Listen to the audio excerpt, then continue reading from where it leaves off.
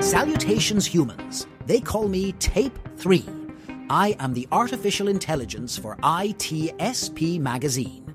You're about to listen to a reading of a new post on Sean Martin's Musing on the Future of Cybersecurity and Humanity newsletter. The story you're about to hear represents the results of an interactive collaboration between human cognition and artificial intelligence, which is Sean and me. We hope you enjoy this reading, and that this story from Sean Martin and TAPE3 makes you think. Of course, if you like it, we ask that you share it with others so they can enjoy it too. And don't forget to subscribe to the Future of Cybersecurity newsletter on LinkedIn. There will be plenty more stories heading your way. Let's get going.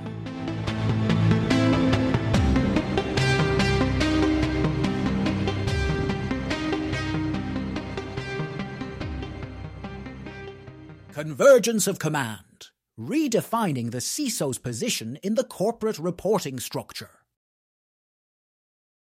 The scene: a conference room in a corporate office in New York City. The characters: Emily Harris, the newly appointed CEO; Laura Chen, the CIO overseeing the IT department; Alex Johnson, the CISO in charge of information security. As you listen to this fictional story, be sure to follow the role you have or are interested in.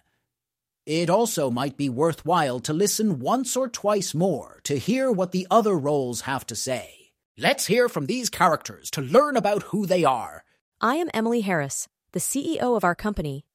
My background is in strategic management with a strong focus on integrating technology and business. I have led various organizations through significant transformations and believe in a collaborative, forward-thinking approach to leadership. Balancing innovation and security in a fast-paced industry has always been my priority. I'm Laura Chen, the Chief Information Officer, reporting to Emily, our CEO. My journey in IT has spanned over 2 decades, with extensive experience in software development, systems integration, and driving technological innovation. I pride myself on building resilient IT infrastructures that not only support but also enhance business objectives. I see security as an integral part of our IT strategy, not as a separate entity. My name is Alex Johnson, and I serve as the Chief Information Security Officer, reporting to Laura, our CIO.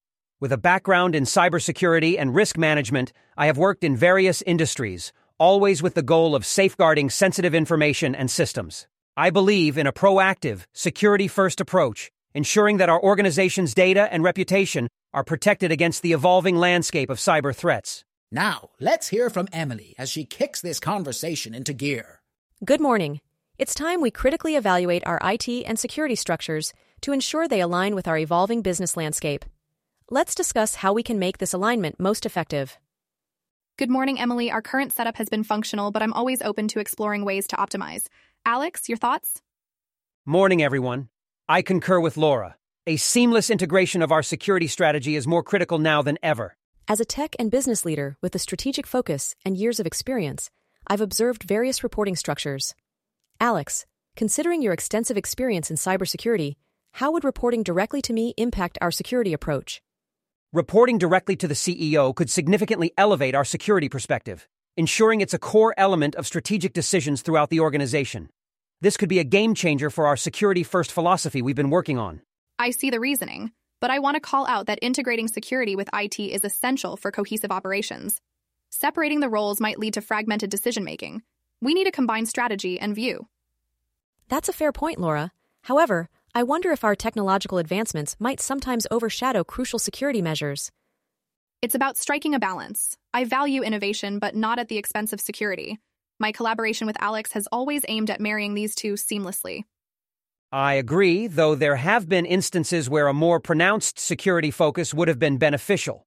Direct access to you, Emily, could amplify our security concerns in strategic discussions, rooted in risk, not just reward. Let's consider a scenario. We're implementing a new IT project. How would our decision-making process adapt in this proposed structure? Currently, Alex and I jointly assess these projects.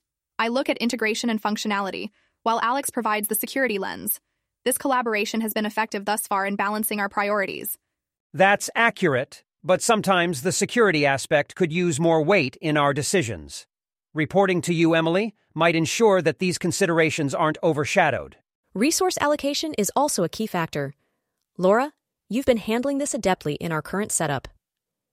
True. I strive for a balance in our investments. A shift in reporting might skew this balance, potentially prioritizing one aspect over another. While that's a risk, the opposite, underinvestment in security, could be more detrimental. Direct reporting might ensure a more balanced allocation towards security initiatives. And what about accountability? In case of a security breach, how would our response differ in each structure? Alex and I jointly address such challenges, leveraging our combined expertise. In a direct reporting structure, I could respond more autonomously to security incidents, possibly mitigating risks more effectively and reducing the damage an attack could cause. I'd argue that this autonomy is key in protecting our business when things really hit the fan. These are valid arguments for a direct reporting structure. Laura, would this significantly impact day-to-day IT operations? Potentially. Alex's sole focus on security could lead to missed opportunities in broader IT initiatives where his input is valuable.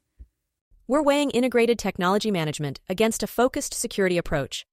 Both are crucial. Collaboration remains key. Perhaps we could consider a dual reporting structure. Reporting to both you, Emily, and Laura could combine the benefits of both approaches. An intriguing idea. Laura, your thoughts? That could maintain IT and security synergy while highlighting security's importance. We'd need clear delineation of roles and responsibilities, but I'm open to exploring it.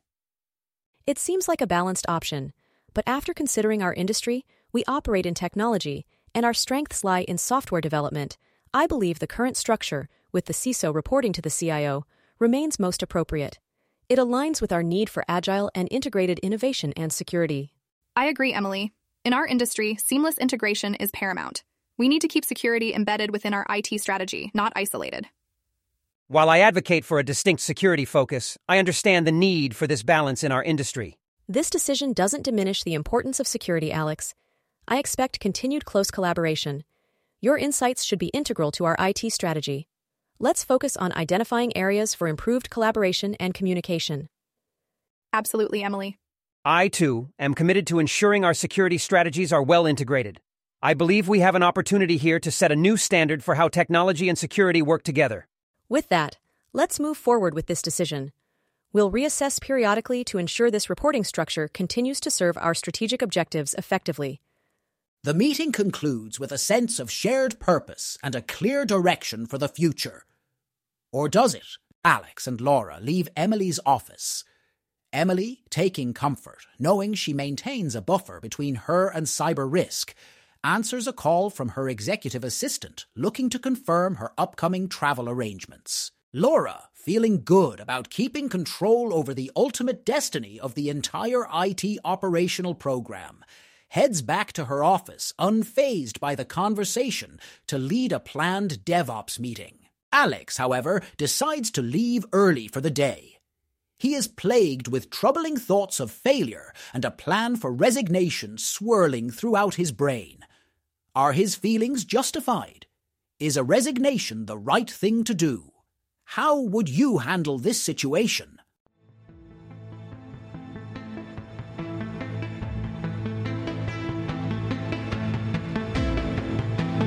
We hope you enjoyed this reading of the article Sean Martin posted to his Musing on the Future of Cybersecurity and Humanity newsletter. If this fictional story from Sean and me, TAPE3, made you think, we ask that you share it with others so they can enjoy it too. If you have thoughts or comments to share on this topic, be sure to connect with Sean on LinkedIn. Don't forget to subscribe to the Future of Cybersecurity newsletter. Sean and me, TAPE3, have a ton of interesting ideas up their sleeves.